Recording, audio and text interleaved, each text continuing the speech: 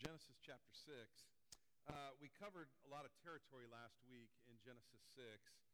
And for those of you who were here, we covered in the first 8 verses the Nephilim, which is a controversial portion of Scripture, undoubtedly. There's some theologies of which I adhere to. The involvement of the supernatural in our lives should not be a mystery to us, right? I mean, for those who are born again, whose faith is in Jesus Christ, wrap yourself around this thought for just a moment. God, the Spirit, lives in you. He dwells in you. He tabernacles in you. And the person sitting next to you, who, if they're born again, who is born again, I'm assuming, he lives in them also. That's a divine encounter.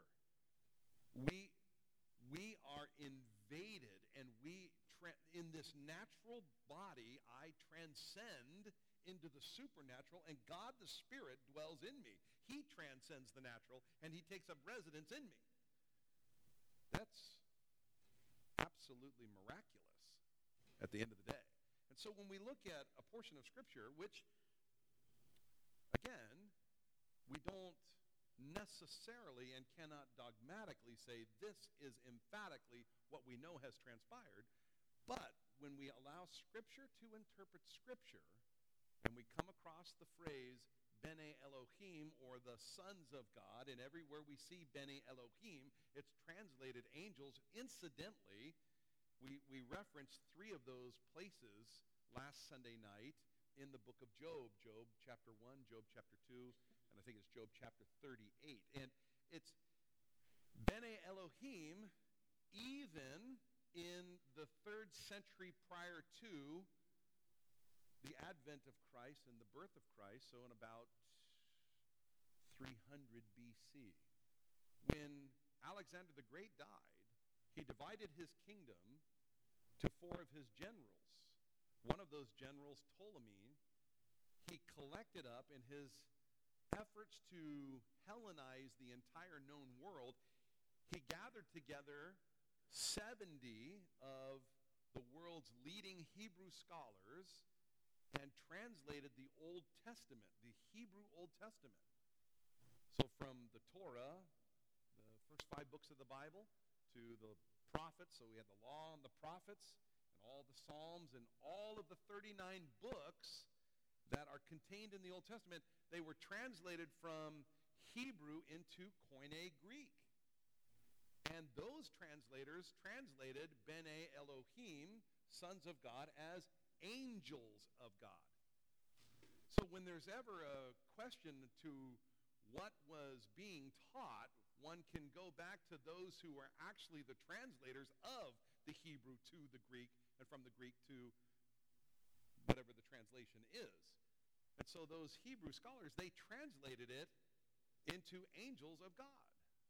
So when we read here in chapter 6 that the sons of God had relations with the daughters of Adam, something supernatural is transpiring. And we're given a glimpse of angels who did not keep their former estate, their former abode, their former house. And Scripture throughout talks about these earthen vessels as our tents, and we're longing for our permanent home. That same word for permanent home is the one that the angels that were fallen, that disobeyed, they did not keep that body and engaged in some interaction with the daughters of man. There are those theologians who believe that there was a supernatural, satanic assault on the gene pool of humanity for the express purpose of thwarting the ability for Messiah to even come. And that's why we would find later in Genesis chapter 6 and verse 9, where it says that Noah was perfect in all his generations. Some would interpret that because the word perfect there is the word that is used for without spot or blemish, a genetic term for a herdsman, right? They are genetically sound. So the Passover lambs had to be without spot or blemish. They were genetically sound. They were without defect, if you will, without genetic defect. And so that's the same word. And so one could say, well, Noah was preserved because his lineage, his gene pool was yet perfect in his generations. All other generations contaminated up to that point because of this involvement by the fallen angels. Now, how you interpret those things, I leave that to you. It's the Word of God, and we can't just, the Bible tells us there is no private interpretation of Scripture. There are prevailing thoughts, and each one of them has their own anomalies that would make someone question, well, is that really what transpired? I'm not certain. So this may be one of those gray areas for you where you just go, you know what, I really don't know what transpired here, but I have enough trust in God. He does, He knows, and I'm okay with that. And that's where a lot of people just land. They just say, you know what, that's fine. But if you're here tonight and you say, you know what, I actually have some questions, or I have a concern, or I have a thought, and you want to share that, I'll give you the floor for just a moment to ask the question, and I'll do my best to navigate. And if I can't answer your question, I'm going to say I can't answer your question, and I'll do my best to have an answer next week. So does anybody have a question in relationship to the fallen angels? And while you're maybe mustering up a thought there, let me also suggest to you, and if you're a student of the Word of God and you want to study further, you just want to go a little bit further in your study, there are excellent resources available, and some of those resources, and one in particular, I referenced Jude in the New Testament last week, and the portion of Scripture in Jude 6 where he tells us of the fallen angels that did not keep their former estate. Jude quotes actually the oldest prophecy known. And it's a prophecy that was prophesied by the man named Enoch that we read about in Genesis chapter 5. And Enoch walked with God. Jude quotes one of his prophecies that is not anywhere contained in the Old Testament Scripture. Just like Paul the Apostle quotes Jesus in the book of Acts and says, "For the Lord said, it is better to give than to receive." Well, I defy you to try and find those words in the four Gospels. You won't. Paul was quoting Christ, that we don't have record of that, but that was one of the things that Jesus said. It's better to give than to receive. And so we find that red letters right in the book of Acts. Well, Jude also quotes Enoch and this prophecy, "Behold, he comes with thousands, 10,000s of his angels." It's in reference to the second coming of Jesus Christ. And it's certainly Scripture. And so Enoch, as a prophet of God, spoke the word of the Lord. The Holy Spirit saw fit to have Jude quote that in his letter. And so we have that. Well, we have the book of Enoch. It is not Scripture. But there certainly is at least one verse in there that is the word of the Lord. Now, we also know that if he was a false prophet, God would not quote him. We can have some assurances there. You can read the book of Enoch, and it's a worthwhile read. It's a worthwhile read. And in the book of Enoch, he describes the events of these fallen angels. So much so that he gives a total number of the angels. Remember, you and I know that a third of the angels were cast out, if you will, from heaven in Satan's rebellion. We read about that in the book of Revelation. With his tail, he took a third of the stars. Well, we don't know what the total number of the angels is or are in heaven. But we know there are thousands upon thousands, 10,000s upon 10,000s. There are many, many angels. So a third of them that fell, there's a lot. The good news for you and I is there are more with us than there are against us. Someone say amen. That's good news. So, okay, Lucy, so hang on just one second. So the book of book of Enoch tells us the number of angels in this event, this initial event of disobedience, was 200. There were 200 angels that went astray. Whether that's biblical truth or not, it's extra biblical and it's information. Also tells us that there were 20 leaders of angels over those 200. Gives us even the names of those angels, which is very interesting because the majority of the angels even have the name of God in them. And so I find it fascinating. So all that to say, it's a worthwhile read, and you can maybe gain a little bit more understanding about what was transpiring here.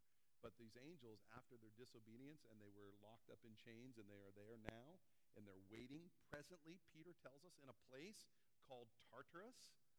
Tartarus is part of the Abuso, or the abyss. It's a chamber in the bowels of the earth, far below Hades, and of course paradise, which is now empty. But at any rate, so there's some information there, and we gleaned some information. Lucy, you had a thought.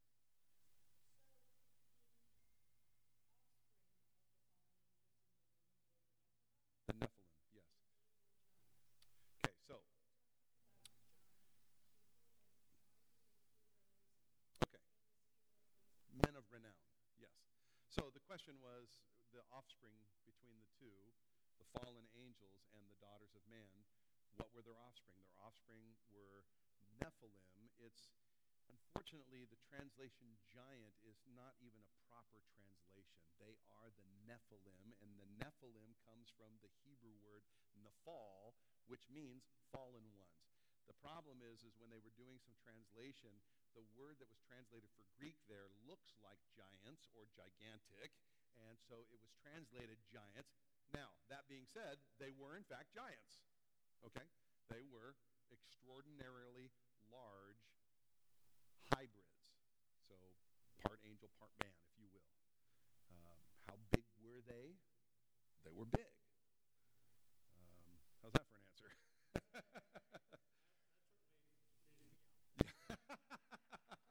Floyd, I'm sorry, you're not a Nephilim. But here's the thing. Here's the thing to be at least appraised of. Listen to what it does say. It says, in verse 4 of chapter 6, it says, there were giants on the earth in those days and also afterward.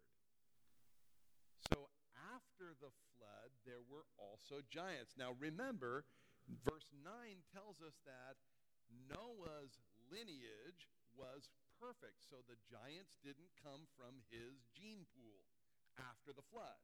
So there had to have been another occurrence of disobedience.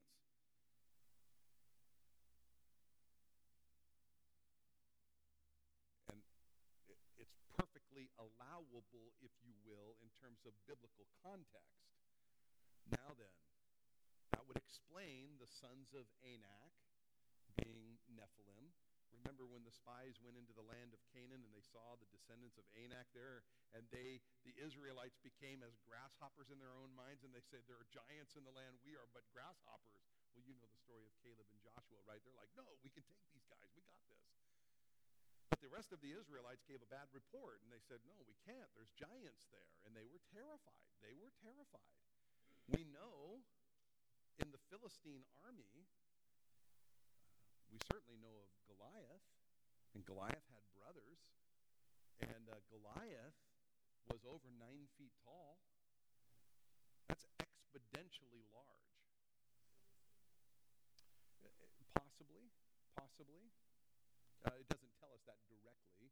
Could be that there was some lineage connection with the descendants of Anak and the Philistines and Goliath. Yes, it's possible.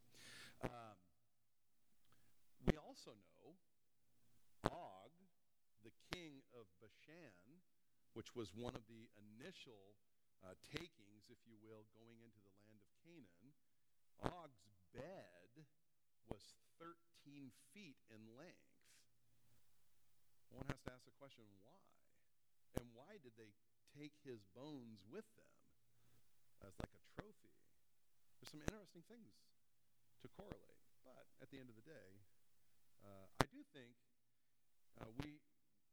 the question came to me, if they violated once, then after the flood they violated again.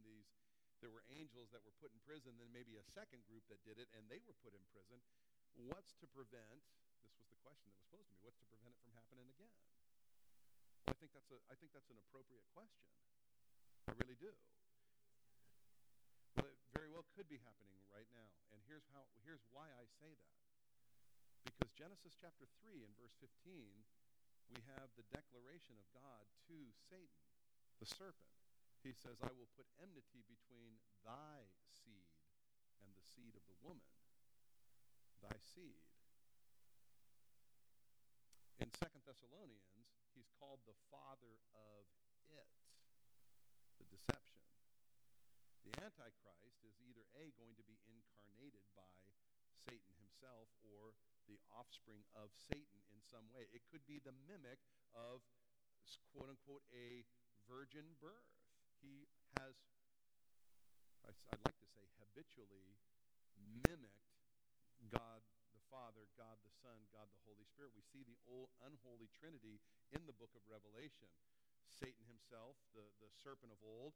We see the false prophet, and we see the, what am I looking for? The false prophet and the beast, thank you. The beast out of the sea. Yeah, so we have the beast and the false prophet. Thank you, Richard. Darren.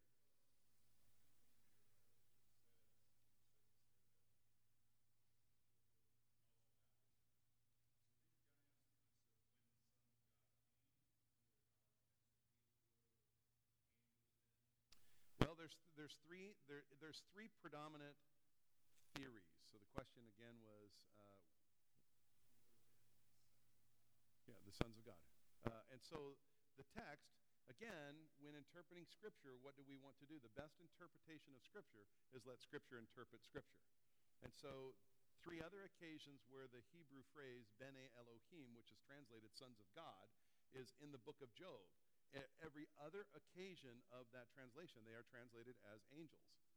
And so even the Hebrew scholars translated, when they translated, and this is an interesting piece. Check this out. This is important to recognize. When the Septuagint, which is those 70 Hebrew scholars, translated the Old Testament scriptures into Greek, this is the Bible that Jesus used. Jesus used the Septuagint. I think that's noteworthy.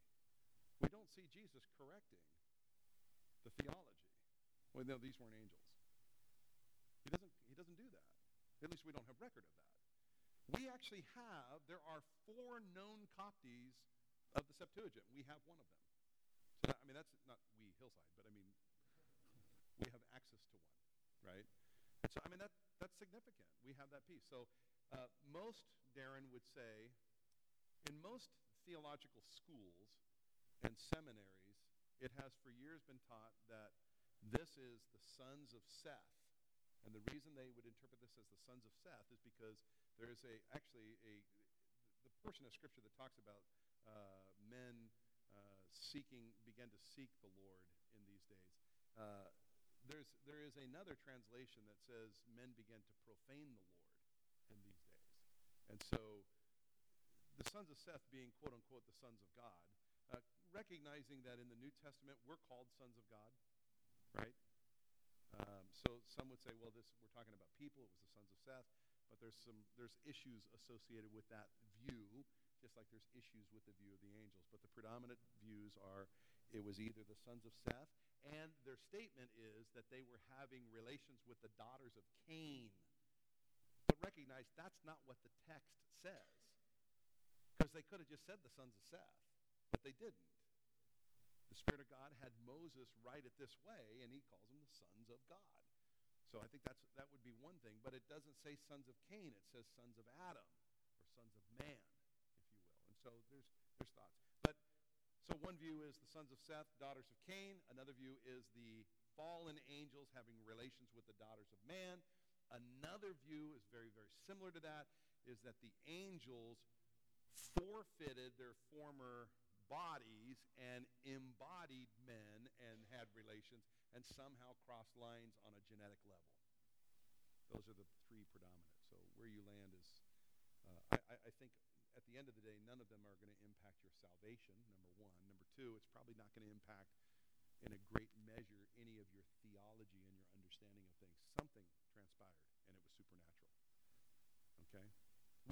recognize today that there's involvement in the supernatural realm. I mean, don't be deceived. There's demons. The distinction between demons and angels is clear in Scripture. Angels have bodies. Demons seek habitation. They seek habitation. Okay? And there's a distinct difference. Many believe the Nephilim, after the flood, and they were destroyed, because they're neither man nor fallen angel, but they're a hybrid, they had no place to go. And so they continue to roam in the supernatural realm that we cannot see, seeking habitation now. And that's what many believe would be the demons. And so heroes of old is a translation of this portion, Lucy, and it's really men of renown. These were the men of old, the men of renown. Renown would simply mean that there is something spectacular. They had some spectacular ability. And they did, just like we see Goliath had some spectacular ability.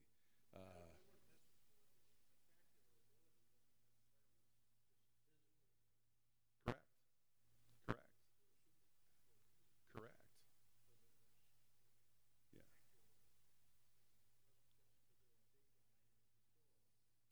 Could transcend on a number of levels. Everybody hear that? Their supernatural ability wasn't just necessarily their physical strength, which they certainly had. And we see Goliath, I mean, just the head of his spear was 25 pounds. So, I mean, when he's hurling a spear that weighs 25 pounds at the front end, I don't know about you, I threw shot put, and I threw a 16-pound shot put. I couldn't throw it very far, and that was 16 pounds. He's hurling a spear, a javelin, that the tip weighed 25 pounds. The brother had some strength. Okay? All right.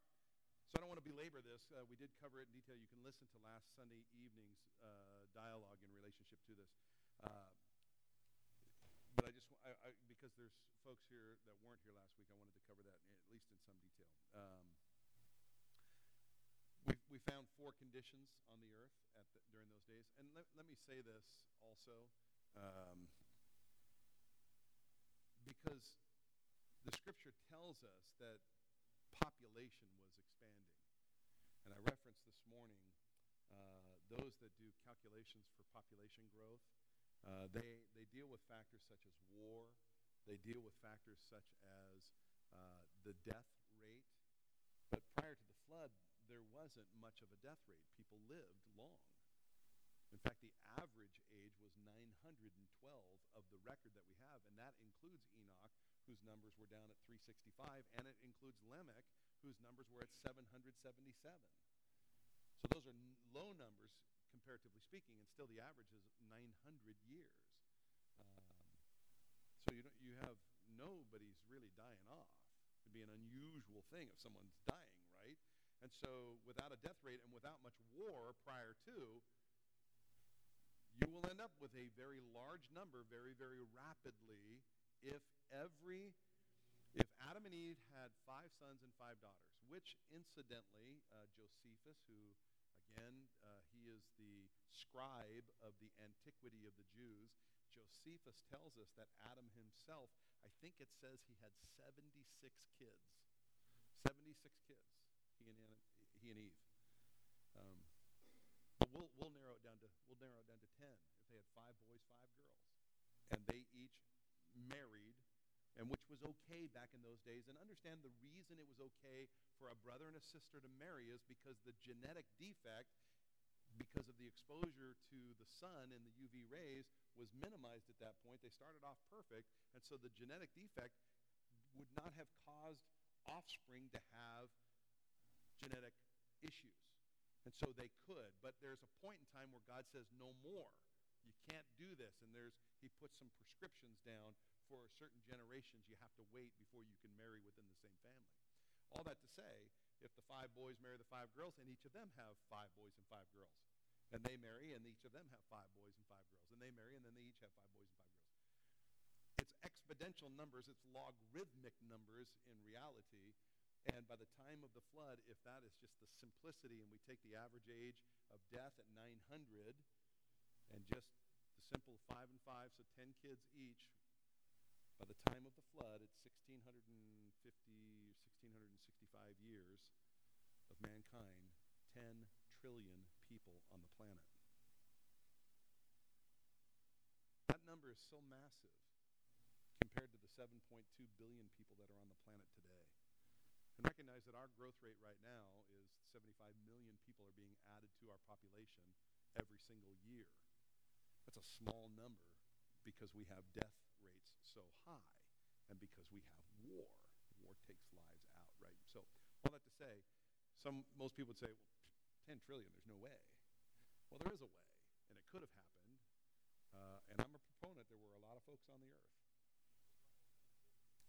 There was a lot more land, too. I believe that to be very true. I believe that the land mass, the earth, the world that then was, Peter tells us, the world that then was destroyed by the flood.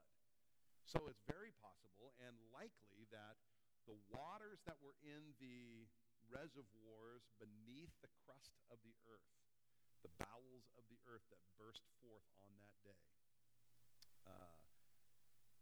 those waters are what helped cover the planet. The rains came from the vapor canopy, if you want to call it that, and dropped. Well, how all that stuff happened, there's some interesting theories, and I don't want to bore you with that detail, so I won't. But if you like that stuff, you can talk to me afterwards. There's some very interesting things about our asteroid belts and why the asteroids are there. There's the suspicion of a planet that has blown up, and when that planet blew up, what could have transpired? Why are there meteors, impact cones and calderas on our moon? Where did those come from? Some of them are very large. Where did those come from? Why is it on, I think it's on Mars, that the majority of the meteor impacts are on one side of the planet, one hemisphere of the planet, not the other? Something blew up and pelted that planet on one side, and its rotation is very slow compared to the Earth's. So there's some interesting things. And had a meteor come through, it would have collapsed the vapor canopy. It could have crushed and opened up the crust. Therefore, the waters burst forth, and you'd have some answers. I mean, it's possible. These are theories, but it's possible. Anyway, all that to say, God called Noah to build a boat. Some of you probably think, man, PD, he's way out there. I just want you to know, it happened. It's recorded for us. And God did it somehow. We may not know, and you, like me, may be the one who on that day when we're in heaven would say, so could we check out the video on how you did that? And there's going to be some fascinating information that we're going to have discovery on. And I'm very excited about sitting with God and saying, all right, Lord, lay it out for me. How did you do that? But that probably won't be the first question I ask. I want to ask him about vision first. How do we actually see? That was a really good idea. Have you ever wondered how you smell? I mean, those are really good ideas. How many of you appreciate your taste buds? How do those work? I want to know how that stuff works. I think that's cool. What a great idea. I mean, why does bacon smell good and taste good? Okay. Let me read from verse 13, again in chapter 6, and then we'll dive into chapter 7. It says, and God said, the end of all flesh has come before me, for the earth is filled with violence through them. And behold, I will destroy them with the earth. Now, it's significant that he says he will destroy the earth. And then Peter in the New Testament tells us the world that then was destroyed. So God said he was going to destroy, and Peter records for us that God did, in fact, destroy, just as he said he would. Okay? And I say that simply to say you can trust the Word of God. You can trust God will do what he says he will do. All right.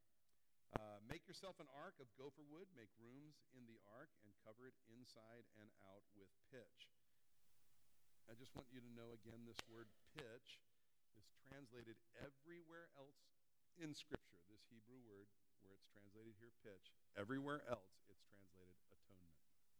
Atonement. Recognizing that our atonement is a complete covering. There's not a sin in your life that is not covered by the atoning work of Jesus Christ if your faith is in Christ. If your faith is not in Christ tonight, then your sin has not been atoned for. And if you want to come into the ark, so to speak, and know that your sin is covered and that you're going to pass through judgment and not be judged, just like Noah was not judged with the rest of the world, then you need to put your faith in what Jesus Christ did upon the cross at Calvary. He shed his blood for the atonement, the full, complete covering of your life, past, present, and future.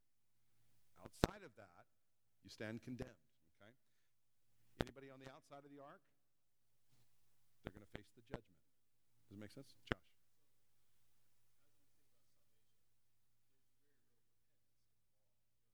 Yes.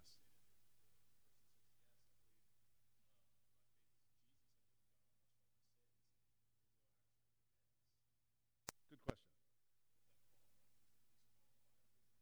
That's a good question. So the question was, repentance is a part of salvation. And that's a true statement. That's a true statement. Can someone be saved without repentance? I think that's the question.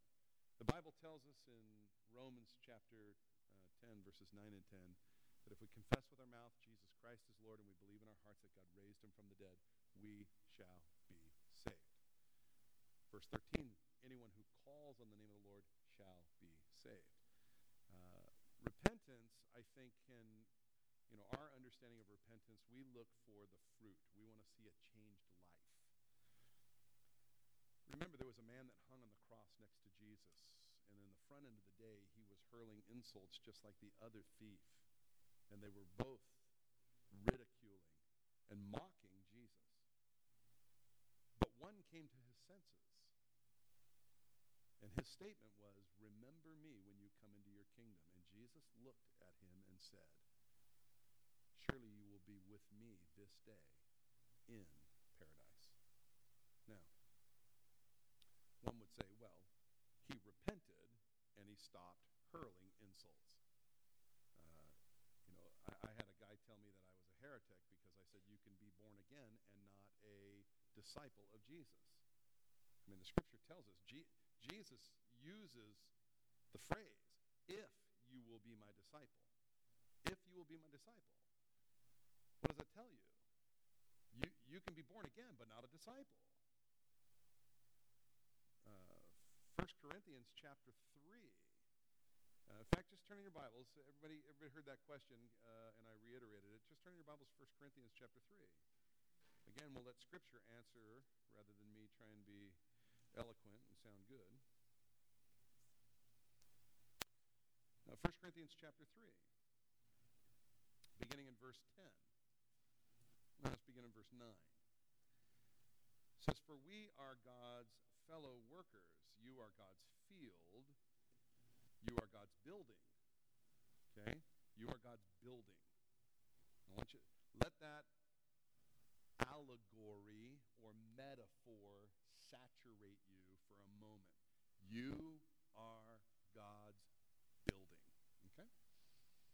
Verse 10 says, according to the grace of God which was given to me, a wise master builder, I have laid the foundation, and another builds on it, but let each one take heed how he builds on it. So the Apostle Paul, as a master builder, he's laid the foundation. So he's talking to the church in Corinth, and they were once not believers, but Paul preached the gospel. He laid the foundation, and some believed. So the foundation was already laid, but now they're building on the foundation that was laid by Paul. Okay? Does that make sense? So you became a follower of Jesus at some point. You became a believer at some point if your faith is in Christ, and that foundation was not a foundation you laid. Someone else laid that foundation in your life, but you put your faith in Jesus Christ, and now you are the builder. The person who led you to Christ, if you will, they're not building on your house, your foundation. You are. Does that make sense? Everybody get that picture?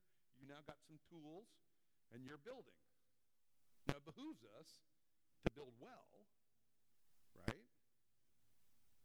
I mean, doesn't it make sense to build well? So what you do matters. Make sense? I mean, this is important. I mean, I I used to build forts as a kid. I wouldn't recommend my kid fort living in that, even going in it for protection from the wind. That could be dangerous for you. Parts will be falling on you, if not all of it be collapsing upon you. How you build matters, right? Okay. He says, for no other foundation, verse 11, can anyone lay than that which is laid, which is Jesus Christ. So Jesus Christ is the only foundation that works. And verse 12, now if anyone builds on this foundation with gold, silver, precious stones, wood, hay, or straw, each one's work will become clear, for the day will declare it, because it will be revealed by fire, and the fire will test each one's work of what sort it is. If anyone's work which has been built on it endures, he will receive a reward. If anyone's work is burned up, he will suffer loss, but he himself will be saved, yet so as through fire. In other words, the foundation can be laid, no building. Because they built with wood, hay, and stubble, not precious stone, gold, silver. Because people do things, and this is the sad part, and this is a reality. Remember this. The two warnings in the New Testament, major warnings in the New Testament: false teachers, self-deception. Number one and number two, warnings. False teachers, self-deception. Here's the thing. We can self-deceive ourselves. We can say, well, I'm doing this good work over here, and I'm doing it for the sake of Christ. We think, so noble. Go get him. Our heart, Jeremiah the prophet tells us, our heart is the most deceitful amongst the members of our body. The most deceitful.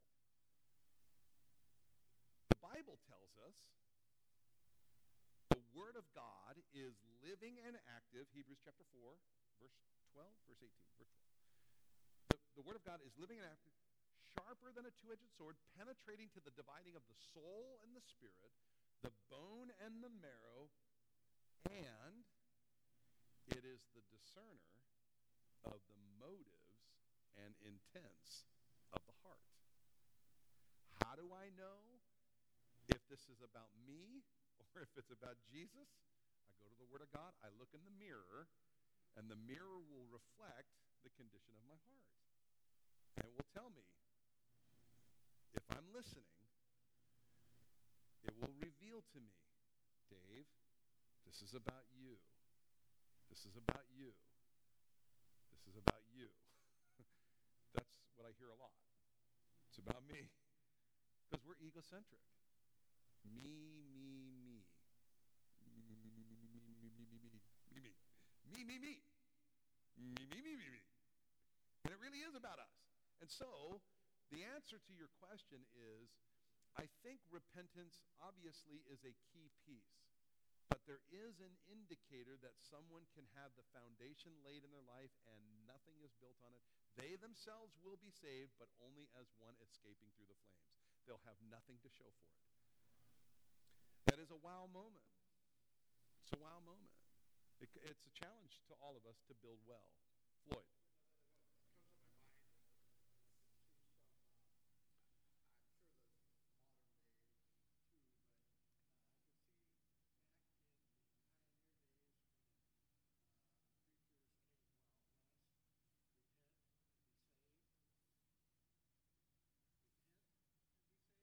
Yeah,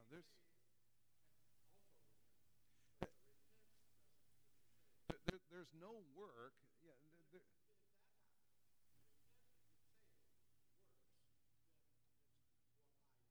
something I did. Something I did. Yeah. And remember Ephesians chapter 2 and verse 8 and 9. I should have you guys quote it because it's one of our memory verses. But it is by grace you have been saved through faith. By grace grace through faith, not of works, lest any man should boast. You cannot add to the grace of God. Here's the thing. Any effort of yours to try and add to the grace of God is actually subtraction from the grace of God. That's a reality. And so, the grace of God, the grace of God, the grace of God. So, all that to say, we come back to Genesis chapter 6, and we see Noah, this man of faith, and he's instructed to build an ark. And the atonement, he's going to have protection. It's interesting that the pitch is on the inside. Anyone who builds a boat, you put the pitch on the outside to prevent water from breaking or seeping into any of the seams where the wood comes. So the question is, why would God have had Noah pitch it on the inside as well? I think that's an interesting question. And I believe, this is my personal belief, that we are going to find Noah's Ark. I believe that we will find Noah's Ark, and I believe it will be a testimony in these last days of the validity of the Word of God. And I think it will be a last-ditch effort for people to believe, to be born again before the rapture of the church. I think that's a viable probability. So God had him pitch it so that it would be preserved, so that it would not decay, and it will be available to be found. Anyway, that's hyperbole, and it's conjecture.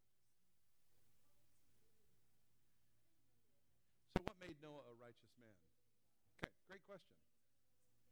Great question. So remember, and this is a fascinating reality and a difficult piece for us, and it's a good question. What they didn't have Jesus. Well, let me say it this way. They didn't have what we understand as the incarnation, Jesus becoming man. But God, the Son, is eternal.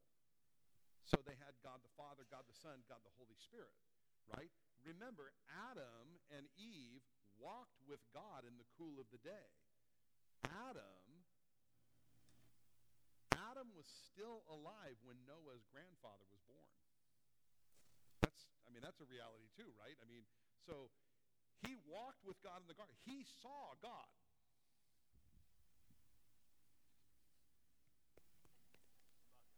I know. But tangibly, do you think he may have communicated that? I'm pretty sure he did. After the sin in the Garden of Eden, the disobedience, remember that God set up cherubim at the entrance to access to the tree of life. The Targum, which is the verbal teachings of the Hebrew rabbis that was translated into Arabic, we have the Targumim. And in the Targumim, and very specifically the Targum of Jerusalem and the Targum of Jonathan, they give us their teaching and understanding of that translation. And that translation is that the cherubim were there because the Shekinah glory of God himself was there. In other words, God tabernacled above the cherubim, which we could see the pattern of that in the construction of the ark. They put the mercy seat where the two cherub were in the spans of their wings so that the Shekinah glory in the Holy of Holies could rest above the ark. We see it in the temple in the book of Revelation. The cherubim are there at the throne, in the throne room, and God resides above them, if you will. And so we would find that in the Targum of Jerusalem and the Targum of Jonathan, they describe that God himself is there, and it was there that Adam and Eve first had their sin atoned for when God slew animals and made coverings for them of skin. So the shedding of innocent blood. Now we come to the story of Cain and Abel, and it would be understood that Cain and Abel went in the process of time to make offering there as well. God the Son above the cherubim, making the offering. How did Cain know his offering was not acceptable? There's dialogue. They're having conversation. God's there. Well, Abel, of course, we know died. He was slain. Slain? Sloan. It's like the past tense of the past tense of slain. He was killed. He was murdered. Now then, but Cain, his descendants, they were destroyed at least his descendants were destroyed at the flood. We don't have the totality of that. We have parts of his lineage, but at the end of the day, they were wiped out. But all that to say, these stories certainly were there, and we know Enoch walked with God. That means something. There was a physical representation. Anytime we see in the Old Testament where God shows up, quote unquote, the angel of the Lord in most cases, like you read the story of Gideon. Gideon had an encounter with the pre-incarnate Christ. This is Jesus before the incarnation. He had engagement with man. And there are many what is known as Christophanies. Joshua meets an angel of the Lord who's got a sword, and he says, "Are you with us or against us?" And he says, "Neither. I'm the angel of the Lord. I'm the host of the armies of God." Well, this is a Christophany. This is Jesus. And he's directing Joshua. He's going to say, here's what you're going to do. Boom, boom, boom, boom, boom. So, Christophanies. There were encounters with God prior to the flood that we have account and record of. And so they walked with God in various ways and various times and how did Enoch walk with God? What was that correlation? What did it look like? Were they buddy chum? Like, hey, Chris, stand up real quick. They're going to walk in the garden together. Here we go. We're going to go strolling. And God's communicating. It very easily could have been that. Our understanding right now, good job. He did a good job. Our understanding, like when we say, man, that guy's a man of God, or that person's a woman of God, they walk with the Lord. Well, our understanding of that is probably certainly very different than what Adam's was. It's certainly very different than when Noah walked with God. Listen, God said to Noah, "I want you to build an ark out of gopher wood." He wasn't just impressing that on his heart. Was it gopher wood or was it pine? What was it? Lord, I feel like you're telling me. No. We do that. And God the Spirit dwells in us, and we have impressions upon our own hearts. So I think we use the Lord often a little too loosely. Oh, the Lord spoke to me. I think that was maybe our stomach sometimes. Like, I think we're supposed to go to Del Taco. I think you were just hungry.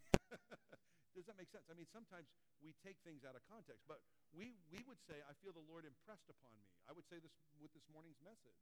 God began to speak to me on Monday morning at 5 a.m. in the morning. I knew God was stirring me. And so this morning's message was thus and so, if you were here. So anyway, that encounter, he had, and a number of them had an understanding of who God was, and some of them walked with the Lord. But this is the part that's very interesting to me. Why was God so grieved that he was going to destroy all flesh? If it was a small number of people, and a small number of people are following him, well, why are you grieved about it? Why would you relent? Why would you destroy them all? But if there was 10 trillion, and none of them had any inclination towards the Lord, there was wickedness, evil, violence, and all corruption, and all of those things, and there's only one righteous, you can see where he would relent. Think about the ratio, 1 out of 10 trillion. 10 trillion is such a massive number, your brain can't comprehend it. Neither can mine. It's too big. Until you talk about the national debt, but we won't go there tonight. It's a big number. $1 billion is a big number.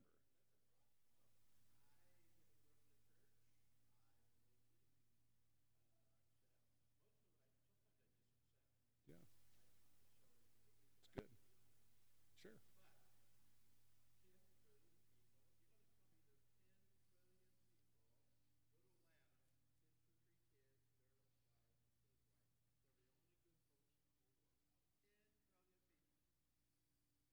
First of all, we don't know definitively that it was 10 I'm only telling you what the Word of God says. Yes. So the answer to your question is, are you going to tell me? And the answer is yes. I'm going to tell you that that is exactly what the Word of God says. Well, it would, but here's the thing. Keep this in mind. It puts into perspective when Jesus said, wide is the road and broad is the gate that leads to death and destruction, and many enter through it. Narrow is the door, narrow is the gate that leads to life, and few find it. It puts those perspectives in. No. In fact, it's very interesting that you should even mention narrow is the gate, reiterating what I just said. The gate, Jesus said, I am the gate, right? If you read the story of Ruth, it'll put into perspective what happens at the gate. And what is going on at the gate is justice. Justice is occurring, and judicial activities happen at the gate of every city. And so Jesus, using that vernacular, says, I am the gate, and I am the gate, and justice will be metered out here. I am a just God, and I will administrate justly. And so if there's faith, the just shall live by faith. And so if there's faith expressed, yes, but here, all flesh, corrupt, all flesh. Listen.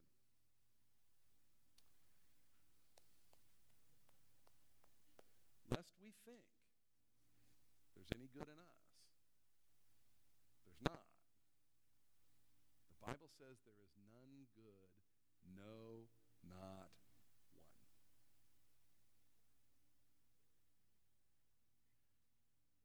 Noah found grace from the Lord.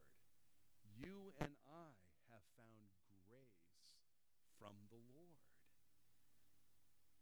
It's the grace of God.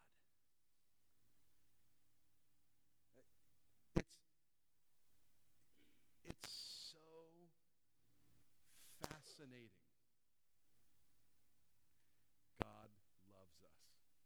It just is incomprehensible. Because there's nothing, he gets nothing out of it.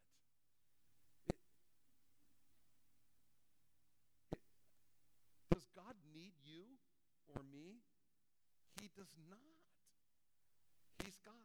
It's like when I make the statement, there's things that God cannot do. People are like, oh, then he can't be God if he can't do things. Well, God can't learn.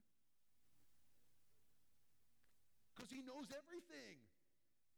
He can't learn. He's not like, I didn't know that.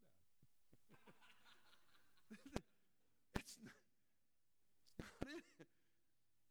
It's not like you can tell God a joke. I got a joke for you, God. And he's like, go ahead. He knows the answer. He knows the punchline. I mean, so the point I'm making is God is all-knowing. He's omnipotent. He's omniscient. He's omnipresent. He doesn't need us. It is for his delight. And why? He's not egocentric. It's not like, ooh, Sarah, I want your praise. No, he says, Sarah, I want to give you me because I'm good. He wants to give himself away. That's fascinating. It's not about him. We don't serve an egocentric God. I can't wait for eternity where everyone just worships me all day long. It is not. No. He says, I want you to share in the perfection because it's good. It's just good. I want you to be a part of it. I want you to have it. I want you to experience it. I want you. So much so that he was willing. Romans tells us that Adam is a type of the one to come. I think it's Romans 5:14. He's a type. Well, here, let's just turn in your Bibles. And we'll end with this. I don't know what time it is. We didn't get very far in.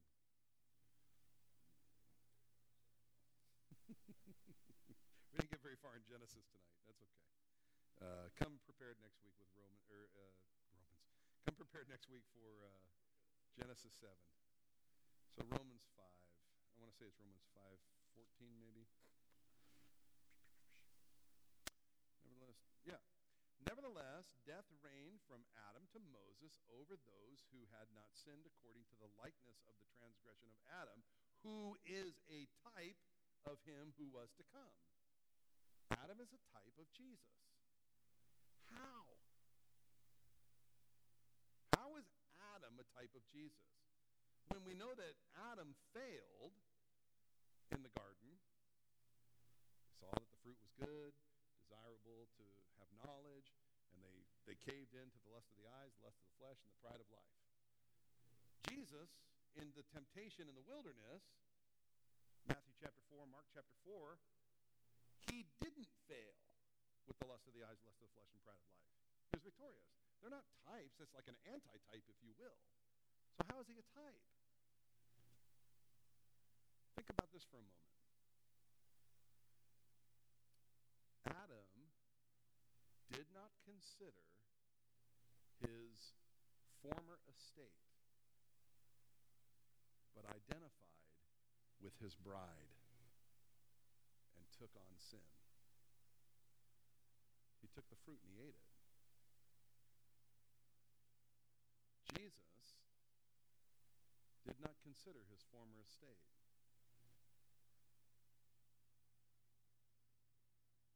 So that he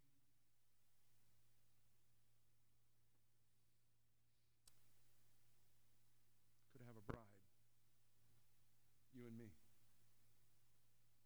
The Bible says, he who knew no sin became sin, that we might become the righteousness of God in Christ Jesus. He did not consider his former estate. Jesus took on flesh for eternity. The glory that he had before is modified because he took on flesh. He became a man, and he was resurrected a man. The Bible tells us there is one mediator between God and man, the man, Jesus Christ. Didn't consider his former.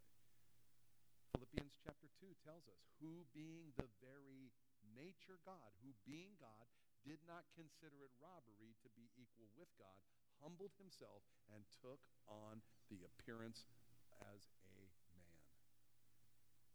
Why did he do that? Why did he do that? He identified with his bride, that he might atone for her. And that's you and me. That's epic. So, I don't even know how that all came about. But all that to say, wow, we covered a spectrum tonight. If you're here tonight and your faith is not in Jesus Christ, and I know most of you, some of you I don't know well, you may be here tonight and your faith is not in Christ. It should be alarming to you to recognize, if your faith isn't in Jesus, that you stand condemned in your sin. You cannot atone for your own sin. And just so you know that you're a sinner and you're in good company, because we're all sinners. As tragic as that is, it's true. We're all sinners. You inherited your sin nature from Adam, our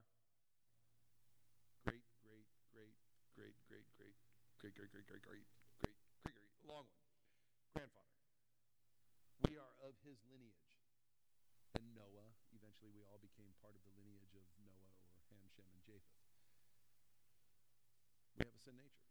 But you're all of age now, Elijah included. How old are you now, Elijah? 10 years old. 10 years old. You ever disobey your dad? Wait, don't answer that question. Chris, does he ever disobey you? Maybe once or twice. Okay, so the idea there is we're all guilty now of transgression. We've become transgressors of the law. Now, the law initially would just be the Ten Commandments. And if you think you're doing pretty good, just open up your Bibles to Exodus chapter 20 or Deuteronomy chapter 5 and begin to read Commandments. And how you doing on the first one? Well, maybe I'm doing okay on the first one. Get to the second one. How you doing? When it gets to thou shalt not bear false witness. Have you ever exaggerated? All right. If you say no, you just exaggerated, so you're a liar now. Does that make sense? So we failed. We're all guilty. We are transgressors. And without the shedding of blood, there is no remission for sin. Therefore, you cannot atone for your own sin because you're not a sufficient sacrifice, because your genes and your blood is already contaminated. Why? You ever wonder why at Christmas we sing in Silent Night, Round Yon Virgin, Mother and Child? Why did Messiah have to be born of a virgin? Could not be of the seed of Adam, because it had to be, the Messiah had to be without spot or wrinkle. It had to be, you guys are good to go, bless you, God bless you. You didn't even need my permission to go, but we love you, we'll see you soon. The point is, the bloodline had to be without spot or wrinkle, that same word, perfect, in his gene pool, if you will. So Jesus is the sufficiency. He is the sacrifice that works. And he shed his blood upon the cross for the remission of all man's sin. He died for the sins of the world. John the Baptist, behold, the Lamb of God that what? Takes away the sin of the world. Okay. So he is a sufficient sacrifice. He died once for all. Okay. So here's the thing. If your faith isn't in what he did for you, then you will stand, and it's going to be something like this. When we end up in heaven, we'll be standing there. And some dialogue, I have no idea what it's going to be like in all reality, but something to the effect, why should I allow you into my kingdom? Well, I'm trusting Jesus. He'll know if that's true and genuine. My sin won't be accounted against me, and Jesus will be my advocate, and I will be in, so to speak. I know it's not going to happen just like this, but anyway. If you don't have faith in Christ, you stand there like, hey, hi, God, remember me? Oh, maybe I prefer you didn't. I was pretty good. Remember that time? That wasn't very good. Okay. I knew Chris. He loved you. Did that help? No, that didn't help either. Okay. My wife, she knows the Lord. She knows you.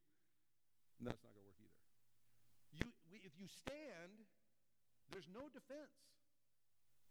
You'll be without excuse, the Bible says. Without excuse. Why stay there? Why stay there? So, with eyes closed, will you just bow your heads with me real quick? I'm going to ask the question. With eyes closed, heads bowed. If you're here tonight and you realize I stand condemned in my sin because my faith is not in Jesus, and you want to know that your sin is forgiven, and you want to know that your name is written in God's book of life, that you are born again, your faith is in Jesus, and he will stand in your place so that you can have eternity with God.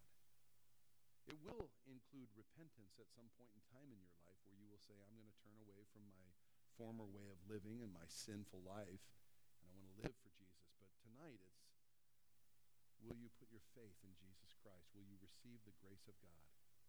If that's you and you would like to be included in this prayer tonight, not worrying about the person on your right or the left, if that's you and you just want to say yes to Jesus, would you indicate that to me? My eyes are open, everybody else's are closed, just by simply slipping your hand up where you are and saying, remember me tonight when you pray.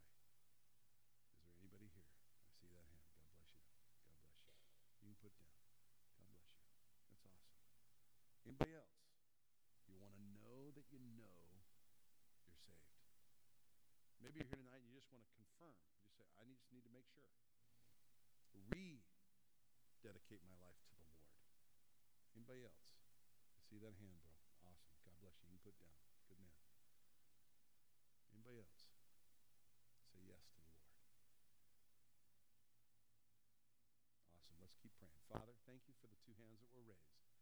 believe for both. It's a recommitment. It's simply saying, I want to affirm my faith in Jesus Christ.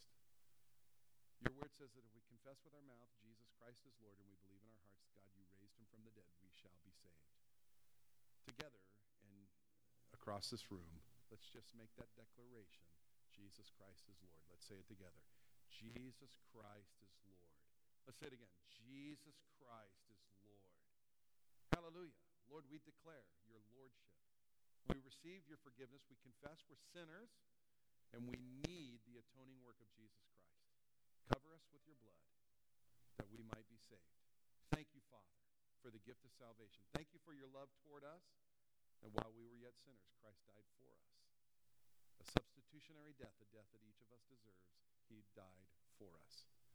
Lord, we love you, and we ask your blessing and benediction for these two that have recommitted their lives.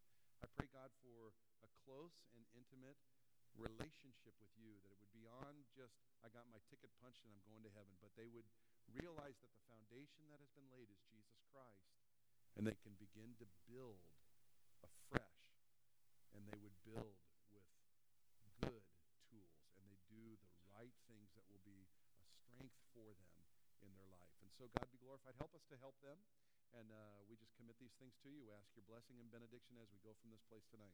We love you and ask your blessing in Jesus' name. And everyone said a strong amen. Amen. God bless you.